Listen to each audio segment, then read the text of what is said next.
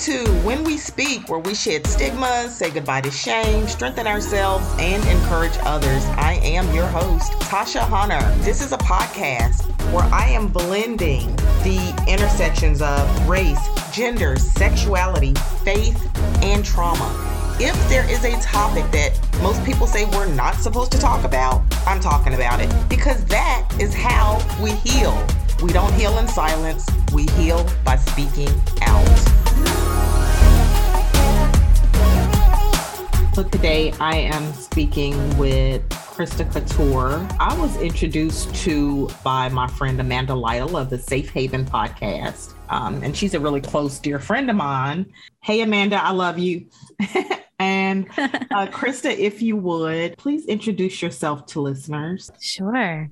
I'm Krista Couture. I'm a writer, musician, filmmaker, broadcaster based in Toronto. I am queer, disabled. I'm proudly mixed Cree and settler Scandinavian, and I'm a mom. Thank you. As I read your book, is it not a book about how to survive every fucking thing? Yeah. I mean, the title, How to Lose Everything, is like a bit tongue in cheek almost, because I think sometimes when I tell people about what I call my grief bio, which, in the context of this book is cancer, amputation, death, divorce, more cancer. That was sort of my book outline. Was like, I'm going to, talk about these experiences that I've had, which is, bone cancer when I was a kid, the amputation of my left leg above the knee as the cure for that cancer. And I was very lucky, of course, that there was a cure, and it was, a massive loss, a huge change. The death of my first son at 1 day old, the death of my second son at 14 months old, and then my marriage ending, after that. And I sort of moved across the country to start over and got thyroid cancer, which put my career, my 10-year career as a singer-songwriter on hold. And so I think sometimes when people see that bullet list, and we could all make a bullet list, right, of these moments in our life where everything changed. We all have that. And so making the calling it How to Lose Everything, I mean, it's an exaggeration. While I had these extraordinary losses, there's ways, I've always been housed. I always had, the means to sort of carry myself through these in some way. But I, at the same time, wanted to acknowledge that as a list, it is an extraordinary collection of experiences. And I think sometimes people hear about even just one of those things, like, oh, you only have one leg? What's that like? Or, wow, you lost 2 children. I can't imagine. And so this was a way for me to kind of answer those questions and maybe satisfy some of that curiosity. But you're right. It's more about how to survive. It's more the stories of how I have moved through these experiences, how I've been changed by them, and what that looked like for me. At the start of your story, your first introduction to losing someone. I mean, I think the first mention of losing someone was my uncle or my great uncle. And then as far as classmates, once I had cancer and met other kids who were dying. Yeah. So at a very young age, you had this experience of losing an uncle. And then during the process of the cancer and losing your leg that had to be amputated. One of the things that really struck out to me in reading your story, though, is oftentimes when people lose someone, even if it's not to death, right? It's we're having these conversations of so much suffering because of kind of failing to honor or recognize the impermanence of all things. And as life would have it, you learn this lesson early that things come and things go. Yeah. But there was an early lesson. That's interesting. And I sometimes when people ask me about having cancer as a kid, I don't know what it's like not to. I wish I could sort of A/B test who I would be in this world without these, really formative experiences. I was 11 when I first got cancer, and my amputation was at age 13. And so I'd already been on chemotherapy. I had radiation. I'd been in and out of the hospital for 2 years with other kids with cancer. And many of those kids died. And so there I was undergoing the same treatments that they had that hadn't worked for them. And the one friend, there's one friend, Amanda, who I became really close with. She had leukemia and she died. And, we saw each other outside of the hospital. We played Nintendo. We had sleepovers on her waterbed, late 80s. I think it really shaped me for better or for worse. I think I had a sense of why me for a long time, or why not me? Like, why did I survive? A kind of survivor guilt. There is nothing more special about me than those other kids, but I'm the one who made it through. And I carried a kind of heaviness of that for a long time and moved forward in this way. I think by the time I was kind of out of the hospital and back in high school around other 14, 15-year-olds, they were not thinking about death. That was not in their, experience. And I felt so aware of something, this could end, something terrible could happen. I felt it kind of implanted a sort of impatience in me. Is in some way I don't know if it's the negative expression of that, but like I felt a sort of like, I need to hurry up. I want to have experiences. I want to see things, because what if I don't have much time? And then as an adult, the kind of expression of that is more of like an appreciation for what we have. And that sense of knowing, like you said, the impermanence doesn't feel sort of as threatening. But yeah, I don't know who I would be without that kind of awareness of death and the way that it shaped me. And it's interesting because by the time I had my sons and they died, I think even I was already so impacted by death and already so aware of people dying young in particular. Mm-hmm. Sometimes people want to know, how did you get over it? How did you get through it? And I know for people that I work with who are going through the grief process, it's not a good question, but how did you respond to that? I have been asked that, where people look at me like I'm some kind of anomaly, which of course I'm not, right? Finding some way to take that next breath. And when people ask the question that way, I feel quite othered. I feel like, what if I feel like there's almost something wrong with me? Like I shouldn't be okay, And when I talk about this, and I also feel like sometimes it's putting the emphasis on the individual. I know from my experience and what I see that resilience or survival is contextual, and it has to do with resources and our social location. And I had someone say to me once, like, I wouldn't be like, you could be a heroin addict, but you're not. And it was kind of glib, but they were recognizing that like addiction would be a reasonable response, right? Mm-hmm. Like drug use can be like a reasonable support for people who aren't coping. And I happened to have other supports and other resources. And that's not because I individually had this like inner strength and power. And that's not to diminish my spirit or my choices, but it's to recognize all of the things that were around me that got me through it, and having support and having resources. And even in my social location, like, yes, as a queer Indigenous person, but white presenting, cis, lived in a major, city in the Western world, like there was ways that I had access to supports. So like, when people ask me that question, they're kind of looking at me in isolation, and that's not how this works, Mm-hmm.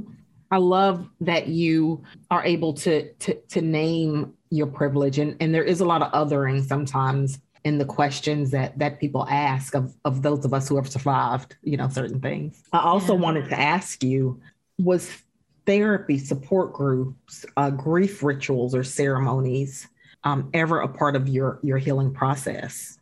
Yeah, therapy, absolutely. I feel very fortunate. Again, it's a resource that not everyone can access.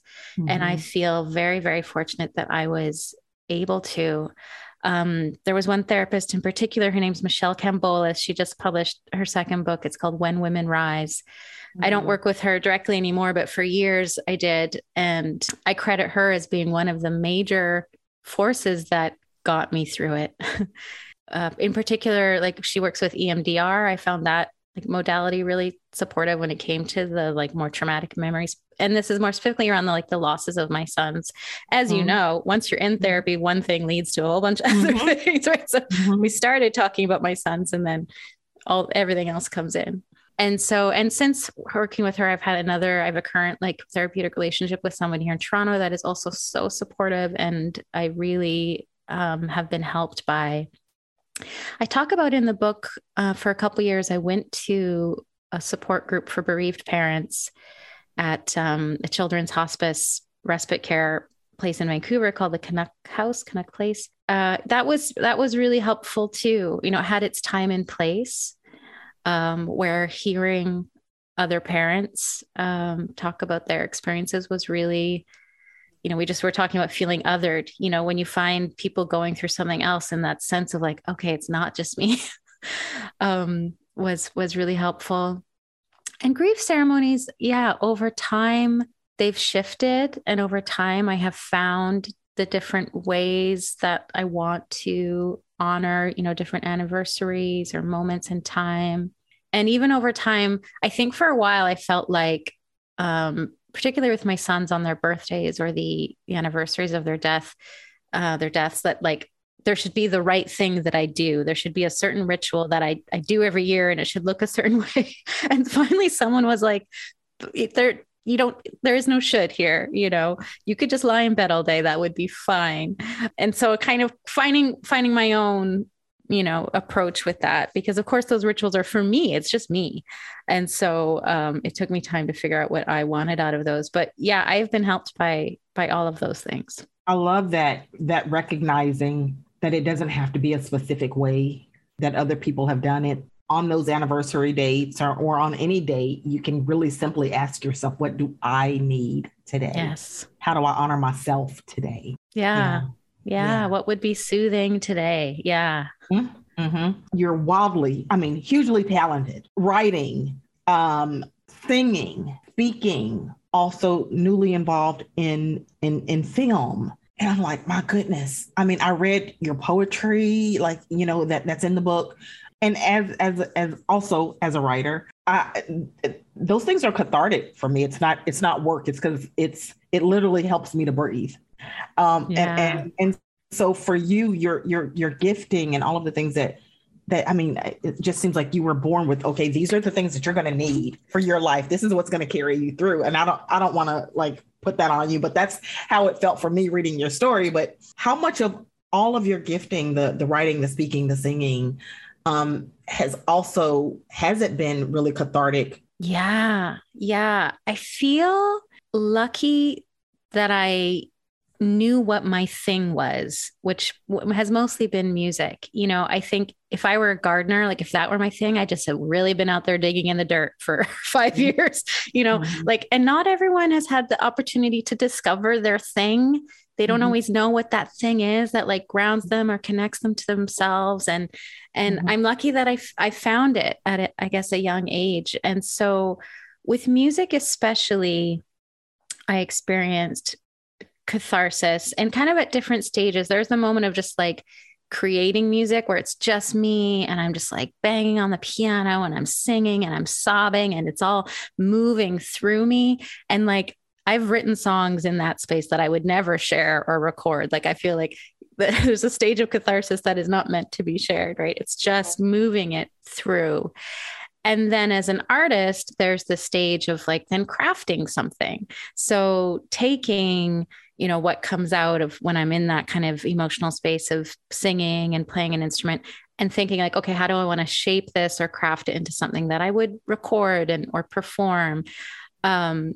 And then when I'm performing those works, I get to go through kind of another kind of, and at that point, it doesn't feel like catharsis so much, but it's like a release that I can have where I connect with that story or I connect with that emotion. And by the time I'm performing it, I've gone through some of that like processing work that is messy so that I'm, you know, on stage, sharing something that makes sense in that, on that platform.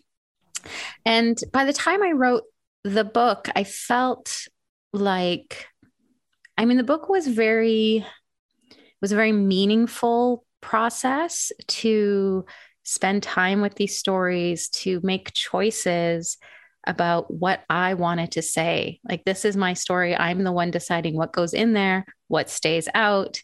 And that's really empowering, right? It's a really empowering exercise to say, this is what happened. This is how I see it. I get to tell you in my words. And so in that sense, it was very meaningful, I think. But I think the catharsis happened before I got to the book. Like, I feel like I felt this kind of itch to still tell these stories in a way. I'd been telling these stories through music, but that's 3.5 minutes, everything rhymes, Mm-hmm. and so the book, it's a very different, much more in-depth way of telling these stories. And I was drawn to doing that, but I felt like a lot of that processing work had kind of already happened, which is probably what made it possible for me to do that more in-depth storytelling. So there was like less catharsis when it came to writing the book, because it was more like I was ready to just shape the story at that point. And Amanda and I have talked about this. The writing a book from a more healed place is what it sounds like you're saying, Right. From the scar, not the wound. That's they exactly say. Yes. Yes. The writing from the scar instead of the wound. And I could definitely, that so resonated with me. And I think, like, grief, it's a dismantling, you fall to pieces. We have that expression, I'm in pieces. And writing a book, the task is very literally putting pieces together, beginning, a middle, and end. There's structure. There's threads that are woven throughout. Like, it's kind of a practical task, and you hope it makes sense. And so I couldn't have put those pieces together of writing a book while I was still falling apart. Like, the pieces had to fall, they had to be on the ground. I had to be able to look at them before I could, exactly, put it together in some kind of shape. The when you just said that grief is a dismantling, it is. And I wrote recently just on social media, that things are different now, so let them be different. And when there's a dismantling, you don't have a choice. You have to, what's going to fall away is going to fall away. What's going to go away is going to go away. Things are going to be different. Your identity is going to be different. Your sense of safety is going to be different. Autonomy is going to be different. For a bit, it's going to be different. And there's so many things that are going to be dismantled. Yep. And so you really have to just let it be. There's, and then see, okay, what from this, what do I build from, what does rebuilding even look like? That's the process, but allowing that dismantling to happen, and even just acknowledging, just accepting it. And that's hard work in and of itself, but it's necessary. Yeah. In this moment of your life, what is giving you hope? Or what grounds you? What grounds me? What gives me hope? The idea of hope is so interesting to me. And for a long time, I felt an aversion to it. I think because, particularly culturally, in our, we have this like good vibes only, get better, be better, do better. And for a long time, I was like, I don't think that's available to me. So like, where do I fit in if I can't show up in that way? Yeah. And so I think, and even the expression, there's always hope. And my answer would say, no, there isn't. Sometimes there isn't. And in denying that we have genuinely hopeless situations only makes things worse, right? Like you were just saying, that piece of acceptance. Like, we need to accept that people suffer, that there are shitty things happening. And sometimes you just need to say, this is awful. Right. Yeah. That's it. That's all. And there's sort of a funny trick that happens there, though, because I found once I could accept or acknowledge that this feels hopeless, then there was some space to be hopeful in a way. Like, I think that act of being seen, feeling heard, of acknowledging exactly where you're at is what can help us. Right. And I started to think about hope more in terms of things being different, actually. Like, just as you were saying, that I was thinking about hope, just as you were saying, like, it's different. It's going to look different than it did before. And we don't know what that will be. And so that kind of then became my definition of hope, of like, I don't know what's coming. I don't know what it will be, but it's going to be different than this. And that kind of gave me something to hold on to, because I think when people were like, you're going to be better, you're going to be fine, like, don't give up hope, I was like, that's too far down the road for me. But if it was like, things will continue to change, I was like, okay. So I feel like for me, what's grounding sometimes in that, when I'm having a hard time in particular, is like, this will change. There's an unknown future here still. And that kind of helps me relax and figure out what I can do now. What can I do next? And then in like daily ways, music, singing, dancing, my 4-year-old daughter grounds me enormously, focusing on my breath, those tools that we have to just help us find that present moment. I love what you had to say, about sometimes there is no hope. And there's a lot of healing in being able to just name that, to just say, this is where I'm at today. Is right now, I'm not feeling hopeful. I'm not feeling like an optimist, because that could be really dangerous, that toxic positivity, that it could really lead into some real serious spiritual bypassing and a lot of harm. And so I think it's really beautiful and important for all of us to be able to say, sometimes there is no hope, not feeling it right now. That's okay. No, with no pressure to change it, make it look any different. Right now, this is where I'm at.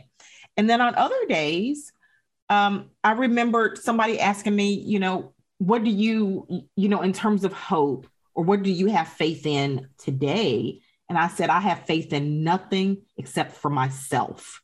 And just today, I'm just going to do the best that I can, whatever that looks like. And sometimes that's sitting on the couch, watching Netflix and just zoning out. Yeah. I have faith in myself that I can at least do that. And you don't have to use coping skills every day. Yeah. You don't have to try your best every single day, every second of the day. Sometimes just being is also healing. Mm-hmm. And so, I think it's important for people to grieve that are grieving, get away from people that are trying to move you into a certain level of healing. Mm-hmm. And it's so interesting, right? That the second we can just accept, like, this is where I'm at. Today is a day of sitting on the couch. It does actually relieve, it's like the don't suffer your suffering idea, right? Like, if you are hurting, adding a layer of like, I should be doing these certain things, or I'm not getting quote unquote better fast enough, or like sitting on the couch all day is a waste of my time or something. But like, that's just adding another layer of suffering to what's already going on. So like, and it's hard to free ourselves from that, all of those expectations or judgments. And, but yeah, I'm with you. Like, faith in myself. And that's so beautiful, actually, because I think that if I think about my experiences of faith in myself, that's been hard won, right? Like, you have to unlearn a lot of those external ideas and expectations to be able to say, I have faith in myself. Has your community strengthened? And you mentioned earlier that you've had, community, and that's really helped out. But has your community strengthened as a result of either your identities or your grief and loss experiences? Yeah. And when I was talking about sort of like my community carrying me through these experiences, that was like my friends and family and that immediate circle around me that I had, like in my social circle. And through these experiences, I have found belonging in other communities. I mean, social media, like, it's the worst in some ways, right? And then in other ways, it's incredible tool of connection.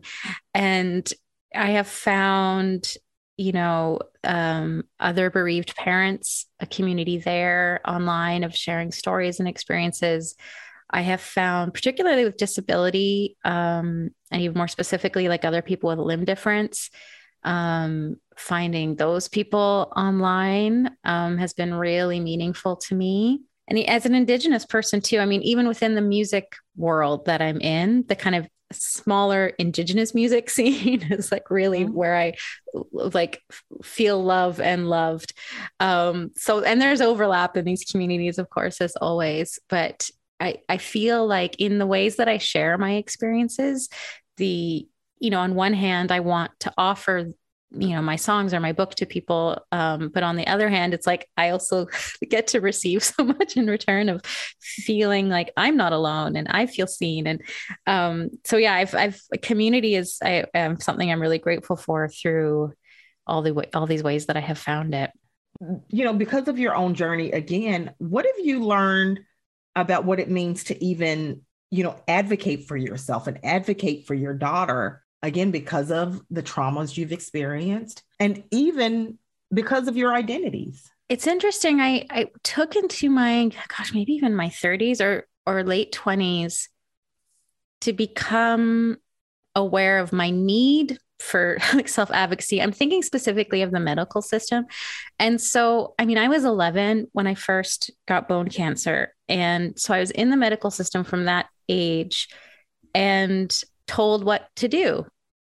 This is the test you're having. This is what you have. This is the treatment. I wasn't given a choice. Of course, my mother was, making those informed decisions for me. And then by the time I was an adult, I hadn't learned or figured out how to ask questions about my care options or if there was something I didn't like to, speak up about it. I felt like I learned as being a kid in the medical system, I learned that I just was like, oh, I don't get to ask. I don't get to say no, like this is, I just have to do the thing they tell me to do. And it was actually took a physiotherapist who was like, you can decide. You can say, I don't want this. I want options. Are there options that you're not telling me about? Or like, and that was specific to me, like a prosthetic leg. But it kind of opened my eyes to the way I was interacting in all the aspects of my kind of ongoing, long-term care. That I was like, oh, I kind of grew up into the system in a way that it told me that I don't have a choice. And of course I do. And so learning how to advocate for myself has been noticing that was my default. And then of course, as a parent, you start to examine, like, how do I speak up for myself? What am I modeling? How do I look out for my kid in different spaces and in, with different identities and in the ways that comes up? I feel like it's something it's ongoing for me, learning how to even notice if I feel like something I'm unsure of, or if I feel like something bad, like negative is happening, like for me to even first go, oh, wait, I don't want this. That was like the first thing I'm learning how to do. And then the second thing I'm learning how to do is to speak up. That's ongoing. So in your book, you include, and I talked about it a little bit earlier, you include some of your poetry. And so just out of curiosity, who are some of your favorite poets? It's interesting. In the book, they're lyrics, but I love that you have called it poetry. I think I feel like I'm not a poet, and it's maybe semantics, because I write lyrics, although I think some of them are poetic. And it was deciding to put them in the book because exactly, they're written on the page. You could read them as a poem. No one is reading them and singing the songs, right? But I included them at the moments where it felt like I had maybe like that they added to that story, that's there was something in the song or in those lyrics that are telling this a part of an experience that I couldn't express in another way. And so, so they're lyrics, but I guess they probably do land like poems on the page. Oh man, favorite poets. I just met this poet. This is probably, her name is Isabella Wang. I'm showing it to you, of course, people in the and her book is called Pebble Swing. I'm loving that book right now. One of the most wonderful things about publishing a book has been getting to like meet so many writers, because then you're on, panels or literary festivals. And so I met her at a writers festival. I marvel at poets. And again, it's maybe just like my own kind of mental barrier that I'm not a poet, because I feel like the words I write are set to music, and the idea of writing like that without music is like terrifies me. There is on the last page of the book, I think there's a URL where there's a Spotify playlist and there's like a Bandcamp where you can hear the songs that the lyrics that are in the book. But Krista, who or what makes you laugh? My kid makes me laugh every day. My 4-year-old Sona, getting sent like silly Instagram reels.